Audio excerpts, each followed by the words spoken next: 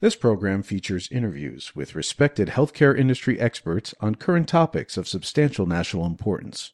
Your host for the program is David Introcaso, a DC-based healthcare policy analyst and researcher. We invite you to comment on the program by visiting thehealthcarepolicypodcast.com. Now, here's David. Welcome to the Healthcare Policy Podcast. I'm the host, David Introcaso. With me today to discuss reducing the healthcare industry's direct or Scope 1 emissions via use of renewable energy resources, particularly solar, is Andrew MacCalla, the co-founder and CEO of the Collective Energy Company. Andrew, welcome to the program. Thank you so much for having me. Mr. MacCalla's bio is, of course, posted on the podcast website. Briefly on background, listeners are aware I recently posted 2 articles related to decarbonizing the healthcare industry. One I wrote and dated 9/30 regarding Inflation Reduction Act renewable energy tax credits that, again, are for the first time available to tax-exempt entities. And another I posted on November 18th. And in that article, I argued for reforming 2016 CMS regulations that would permit the use of renewable energy for a provider's emergency power supply, or EPS.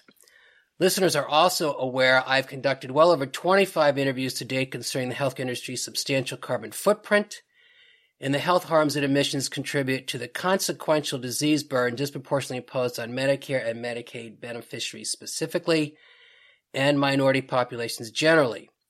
I thought it therefore would be especially helpful for providers to discuss in some detail exactly what they should think about in considering developing renewable energy resources, how these resources, specifically solar plus storage microgrids, are today funded and constructed and resulting benefits. Again, with me to discuss all this is Collective Energy CEO Andrew MacCalla. Before we begin, as a related aside, I'll quickly note yesterday the National Academy of Medicine launched its quote-unquote climate community network that will attempt to address climate-related health inequities. National Academy of Medicine staff are presently looking for participants in 2 related or to staff 2 related advisory boards. When I post this audio, I will include a link to this NAM activity. So let's begin. Andrew, again, welcome. So let me start by asking you about, because I think this will provide some context, asking about your organization's purpose or mission. I will say your brief phrase is, our dream is clear, reliable energy for all. But if you could tell us about the goals of your group. Yeah, of course. Thank you. So I've worked for most of my adult career responding to natural disasters all over the world and also in our country. And I worked for an organization called Direct Relief that delivers medicine and medical supplies to hospitals in 100 countries, and in our country to community health centers, free clinics, FQHCs, lookalikes. These are community health centers that exist in poor communities and were set up during the Civil Rights Act in the 60s to provide medical care to low-income and medically underserved people. And so I would go to these medical facilities, these community health centers after a disaster to bring them medicine. And what I found time and time again, dating back to Hurricane Sandy, but then happening every subsequent disaster from Hurricanes Dorian, Irma, Harvey, Florence, Michael, to wildfires in California, to floods, to tornadoes, you name it, their main issue was power. They had lost power. And without power, medical care can't be provided. We know that hospitals are required to have 96 hours of backup power, but these community health centers have 15,000 of them across the country have never been required to have backup power. And there's reasons for that I can talk about, but the short and long of it is I saw this problem too many times in my own work and decided, well, we can do something about this. This is a solvable problem. We can develop solar and battery microgrids localized clean energy microgrids on these community facilities, some of which have backup generators, most of them don't. And so our goal as a company, our number one goal, is to prevent patients from dying because of power outages. But we want to do it in a way that also benefits the environment and helps these health centers actually save money on their power bills. Okay, thank you. Yes, I will post your bio as I noted, and I have to say, pretty impressive. Beyond hurricanes, working typhoons in the Philippines, the Ebola crisis in West Africa, the Syrian refugee crisis, and the list goes on and on, both here and abroad. Your phrase on your website, and I'll just note it to add, we believe everyone, no matter who they are, where they are, or where they live, or how much money they have, should have equal and reliable access to health services. And then the key phrase here is even when the power goes out. So, and the reality is, as you're better aware than probably anybody, the power is going out with greater frequency. So that gets me to my next question. Relative to the demand for more reliable power, I noted in the November writing that between 2018 and 2020, California had 50,000 blackouts that impacted the data I read, 51 million. Now, keep in mind, California only has a population of, well, not only, but has a population of 39 million, which means 10 million of these people must have been in suffering blackouts from power generated in California in neighboring states. So that's just an example of the demand for more reliable power. Could you provide, what's your experience relative to beyond weather disasters, explaining the demand for more reliable power? Sure. Yeah, that's a great setup. So as a country, we have a problem. We have an aging grid that needs to be updated. There's a lot of reasons why it's not being. And statistically, power outages are lasting longer, are more frequent, and affecting more people. That's across the country. In 2021, compared to 2020, there was 70% more power outages across our country. It was funny. Just yesterday, I spoke both to health centers in Puerto Rico, and on the same day, I spoke to health centers live and in person in New Orleans. And I think Puerto Rico and Louisiana are the top two places for where the power goes out the most in our country. Even more surprisingly than in California, or Texas, as you mentioned, right? Or Texas, correct. And again, this is what leads people to die. And I don't want to sound extreme or dark, but you mentioned Texas. The cold snap in Texas, the power loss is what killed 53 people. In Hurricane Maria in Puerto Rico, 64 people died from the hurricane itself, but the subsequent power outage that was the longest in U.S. history led to 3,000 people dying. Most of those, says the New England Journal of Medicine, were a result of power loss, infrastructure collapse from power loss. And so we have a real problem in this country that doesn't have a plan to be solved for. In California alone, there's 180,000 people registered at home with at-home medical devices that they need power. And what happens to those people when they lose power at their home? Well, they now need to go somewhere where they can get power. And a community health center that are located in every community across our country are great places to have these to have backup power, to be resilience hubs, to be places where people who are sick or poor or elderly who need somewhere to go when the power goes out. And, medical care, power, you lose power at your home and you're you're not on medicine or an electronic device. It's an annoyance, but it becomes a real problem for people who are medically vulnerable. And then, again, on the health center side, you can't provide healthcare without power. All of these health centers are now required to have electronic health records. So it's not like the old days when you go into the doctor and in Manila folder would come out and they'd look up your file, and that's how they would intake you.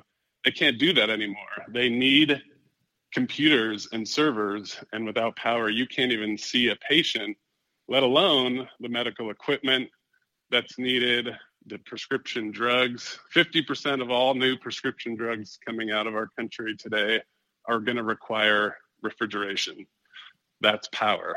On and on and on. So, the problem statement that we say is reliable power is a prerequisite for healthcare, but power is getting less reliable. And so we need to do something about it to support these places. And there is a way to do it. That's the good news. And there's a cheap way to do it. We, as Bill McKibben just said on a recent podcast, the cheapest way to create power now is to take a sheet of glass and point it at the sun. And so it's going to happen either way, but there's a learning curve that we're trying to help folks understand how to go about it. Okay, thank you. You reminded me, I don't know if you know Scott Jacobson at Stanford, the amount of solar power available to us relative to the world demand for electricity is something like, it's just massively far away and above what's required. So it's not as if solar power wouldn't cover the global demand. And so let's move on. I mean, we could talk, further about obviously lighting, ventilation, HVAC, sterilizing instruments. I mean, it's pretty obvious. So let's just let me ask you, can you describe sort of a generic scenario? I think that would be an efficient way. So make up sort of a generic, you have a community health center, they operate obviously out of some building. They have a power reliability problem. Take us through the steps of at least preliminarily thinking through how to do this. Sure. And the good news is it's not actually that hard. It's somewhat new, and people who are providing healthcare aren't thinking about it too much. But I'll give you a real example of, again, just where I was in New Orleans. Please. We helped a community health center there called Crescent Care. It's an amazing organization. They're located in a very poor part of the city of New Orleans.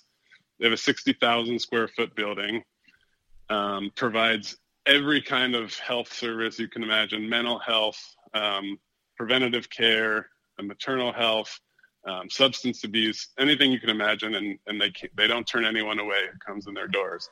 Well, after Hurricane Ida, where they got hit badly in New Orleans, their diesel generator failed to start. Once they could get it started, they couldn't get diesel, because that's the absolute hardest thing to get in a disaster, is fuel. They even had a pre-supplied fuel contract with a company that was supposed to bring them fuel, but they had evacuated the city because of the hurricane. So they had to close their doors for 6 days, lost $900,000 in revenue from spoiled medications, lost patient visits, not to mention the people that they couldn't provide care to, who, again, are the poorest in our country.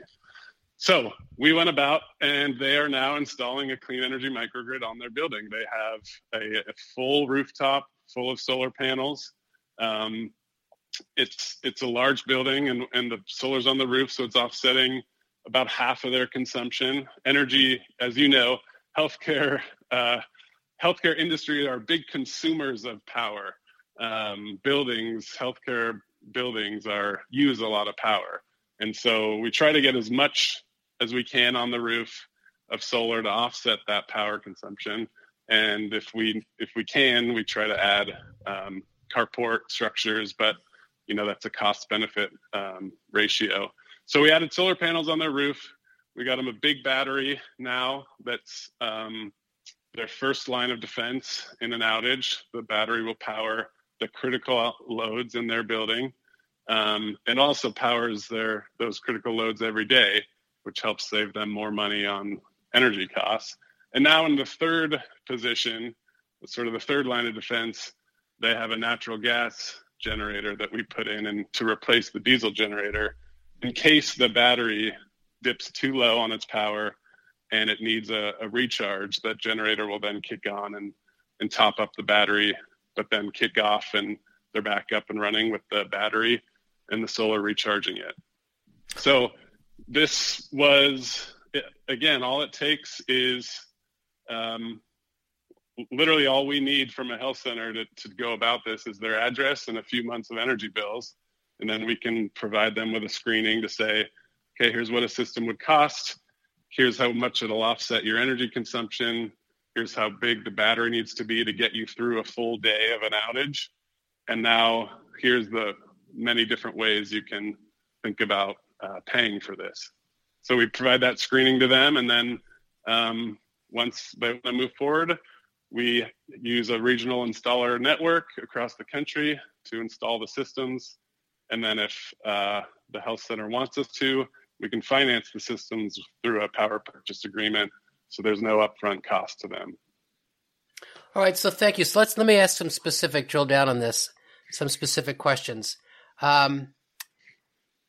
So just on the structure, this is you said a large building, I'm assuming with a flat roof, and it has appropriate or good exposure, obviously, to sunlight, Yep. Correct? So that's a prerequisite. Let's start with finance, because usually that's where people start. And I will say it as an aside, you implied this, and we can get to this or be more explicit about it, that this has evolved to the point where it's almost turnkey. And you implied that in your answer, but we'll get to that. But you said on finance, it's possible to finance this so there's no out of pocket up front. What generally, could you say a bit more about financing? And particularly, of course, the second question you'll get is what's the return on the investment, or how long does it take to recover the investment in developing this alternative source? Sure. So, yeah, and I should say I looked for a long time to see if I could not start this company, because I thought there must be someone out there in the marketplace doing this, and I just didn't see it being done for health centers in the way that I thought it should be being done. So our main three focus areas is, and you said turnkey, and that's right. It's one, the three things health centers don't have is the expertise or knowledge to know how to go about doing this. They don't know who to go talk to help them do it. And they often don't have the money to pay for it. Mm-hmm. So we're trying to take those three major barriers off the table.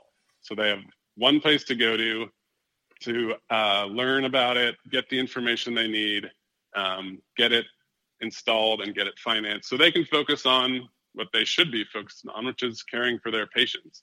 So we're trying to do all that for them. And we've now partnered with the National Association of Community Health Centers that oversees all 15,000 of these across the country, so that they know who to come to.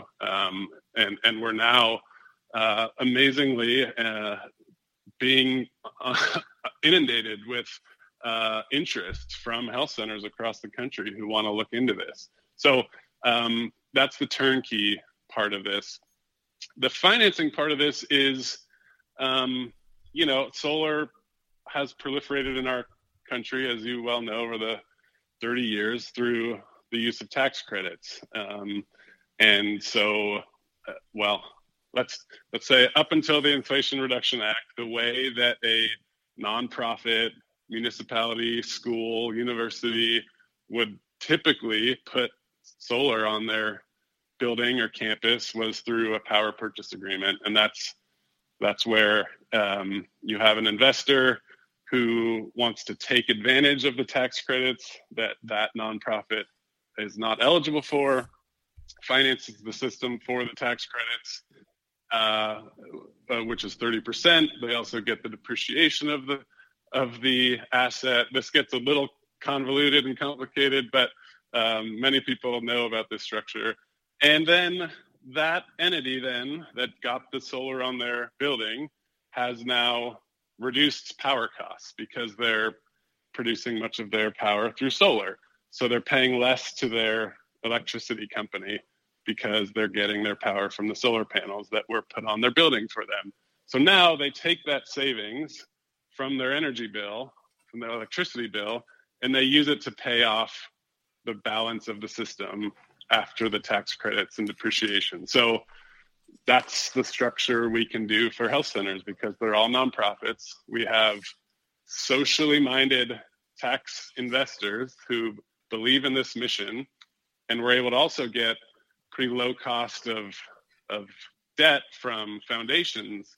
The Kresge Foundation just gave us a program-related investment because they care about this issue of climate change and health. And so we can pay for the systems through the use of tax investors, low cost of debt, no upfront cost to the health center, and then they just pay it off through the savings they're now getting on their electric bill.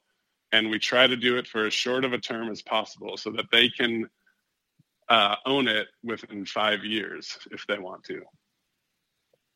Okay, so I in my writings, beyond, so just let me ask you what, and I realize, this is hard to average because the size of community health centers and providers vary, their building sizes vary, but is there, can you answer this question that generally what amount of consumption could a solar with battery offset? I mean, how much, you said 50% for this community health center in New Orleans. I wrote about a community health center in California that reduced their power consumption by 90% on a monthly basis and were able to sell excess power back to PG&E for a fairly substantial amount of money credited to them annually. So I'm assuming it varies, but what would maybe the other way to phrase the question is what minimally can a community health center expect relative to the percent of power offset? Yeah, we're typically able to get anywhere from 40% up to 100% of their energy, either on the roof or on a carport or both. And some of that depends on what their goals are. Sometimes the goal of the facility is truly to be 100% powered by the sun. And in that case, we figure out how best to do it. In other cases, they just say, what's the most cost-efficient way of getting some energy offsets? And that's typically rooftop. But we're able to get 30 to 100%, and then typically the systems on average cost about $400,000 to $500,000. That again is paid for by someone else. Now let's just we did mention, I mentioned, you referenced as well the IRA, Inflation Reduction Act, tax credits. This is these are available to, as I noted, tax exempt entities. So generally speaking, these are direct pay tax credits. Say you're a nonprofit Correct. Community health center. Could you flesh that out? Or now realizing we're waiting for guidance from the Treasury Department on how all these tax credits are to work exactly. So I'm asking you to guess. Sure. And I've seen guesstimates that these tax credits could offset a certain percent of the cost of installation. What's your understanding to date regarding IRA tax credits? Yeah, it's a huge change the IRA was obviously got lots of stuff in it. My key focus is on the change to these benefits to nonprofits, which, as I've said, for 30 years, if a nonprofit were to put solar on their building, it would cost them 30% more than it would cost you or me as a homeowner or a business owner because they didn't pay taxes. That just changed. So now a nonprofit can get a 30% direct cash payment post-installation of the total cost of the system. So in lieu of taxes, a tax credit, they'll get a cash payment. And that would come the following year when they file their 990. And then there's additional bonus adders. If Correct. They're in a low-income census tract or an energy community, they can get, close to 50%. So that's a huge game changer. And it's a game changer for nonprofits. But again, it requires the nonprofit to have the money to pay for it up front and then wait for the rebate. Many of these community health centers are operating on pretty slim margins and don't have that $400,000 in the bank, so are still opting to go through a financed arrangement. Right, or they have a credit rating problem. Right, there are other variables here. Right. The one way I've seen this explained, and I think this was actually in Congressional Research Service documents relative to the IRA specifics, and that is basically you recalculate your kilowatt hour price for energy. So if you're buying power from your local utility, you're paying obviously a kilowatt hour price, but under this arrangement, you don't have a monthly bill, right? The source of your energy is free, right? It's the sun. Mm-hmm. So you're paying the installation costs for the hardware. And you're not getting a utility bill every month. So that your kilowatt hour price comparatively is drastically reduced. Obviously you would agree. Yep. Correct. Yeah. You no longer have a bill for 30 years. We're seeing health centers saving $80,000 or more a year, compounded over 30 years. That's a huge benefit to a health center that has low margins, and it fixes their rate of power for the next 30 years. Whereas because they're now getting their power from the sun, and so they're not at the whim of the utility company, where last I heard in California, PG&E upped their prices year over year by 20% last year due to some of this wildfire caused damages they created. Right, you're an island is the word. Right, right. I see, or the word used analogously. Right. And let's not forget all the benefits to clinical care, more timely care. Obviously, that translates into higher quality care, greater access, and least of which, of course, they're not contributing to spoiling air quality, which just exacerbates this population's health status further. So there's all the clinical improvements resulting from the provider ironically no longer fouling the air that their population couldn't afford to breathe in the first place. Correct. And then bring an environmental justice lens on it, whereby these facilities, 65% of their patients are of ethnic minorities, mostly Black and brown people. 90% are poor or low income. Mm-hmm. So what better sites to provide clean energy into these communities that for so long have suffered from the negative zoning laws, citing of fossil fuel plants, simply because they're poor and they're Black and brown. These are the same facilities that these folks are going to go to. So what better communities across our country to put in these clean energy microgrids? So as the phrase you'll hear is fence line communities, right? Yeah. Frequently. Let me ask, other than I mentioned the federal, obviously the Inflation Reduction Act, the game changer. Since you work nationally, what's your sense of state efforts, or to what extent are states actively engaging? Because of course this, states are large, depending on the wealth of the state. Of course, the states co-share in Medicaid costs, right? Yep. So a state has a vast financial interest in this, because presumably this would over time lower Medicaid utilization and their Medicaid spending. Where do you see the state's role, or to what extent are the states aware and playing? That's a good question, and it's a little bit of a harder one for me to answer. What we know is, the top 10 or 15 states that this is going to be easiest to do it in, and those that are going to be harder to do it in. And I'd say it's almost as much of utility policy, net metering policy, costs of energy, as much as in those states, as much as, state level laws. So for us, we're basically saying, okay, let's at least start with the states we know that have good policies, good incentives, easy interconnect times. And then, unfortunately, some of the places that need this the most, like Florida, like Texas, even Louisiana, they're harder to do there, and they have a lower return on investment because of some of the costs associated with it.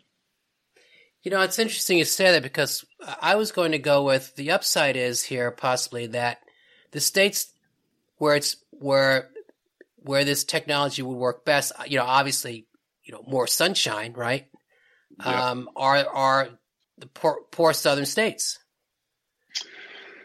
I know, you would think, but they're passing laws that the utilities mostly are passing laws to sort of prevent and or lessen the financial benefits of the net metering policies. So getting lower value for the solar that you are generating, making it so it's much less of a financial benefit there than it would be in, say, California or Massachusetts, where a typical system might pay off in 6 years, where in Florida it might pay off in 16.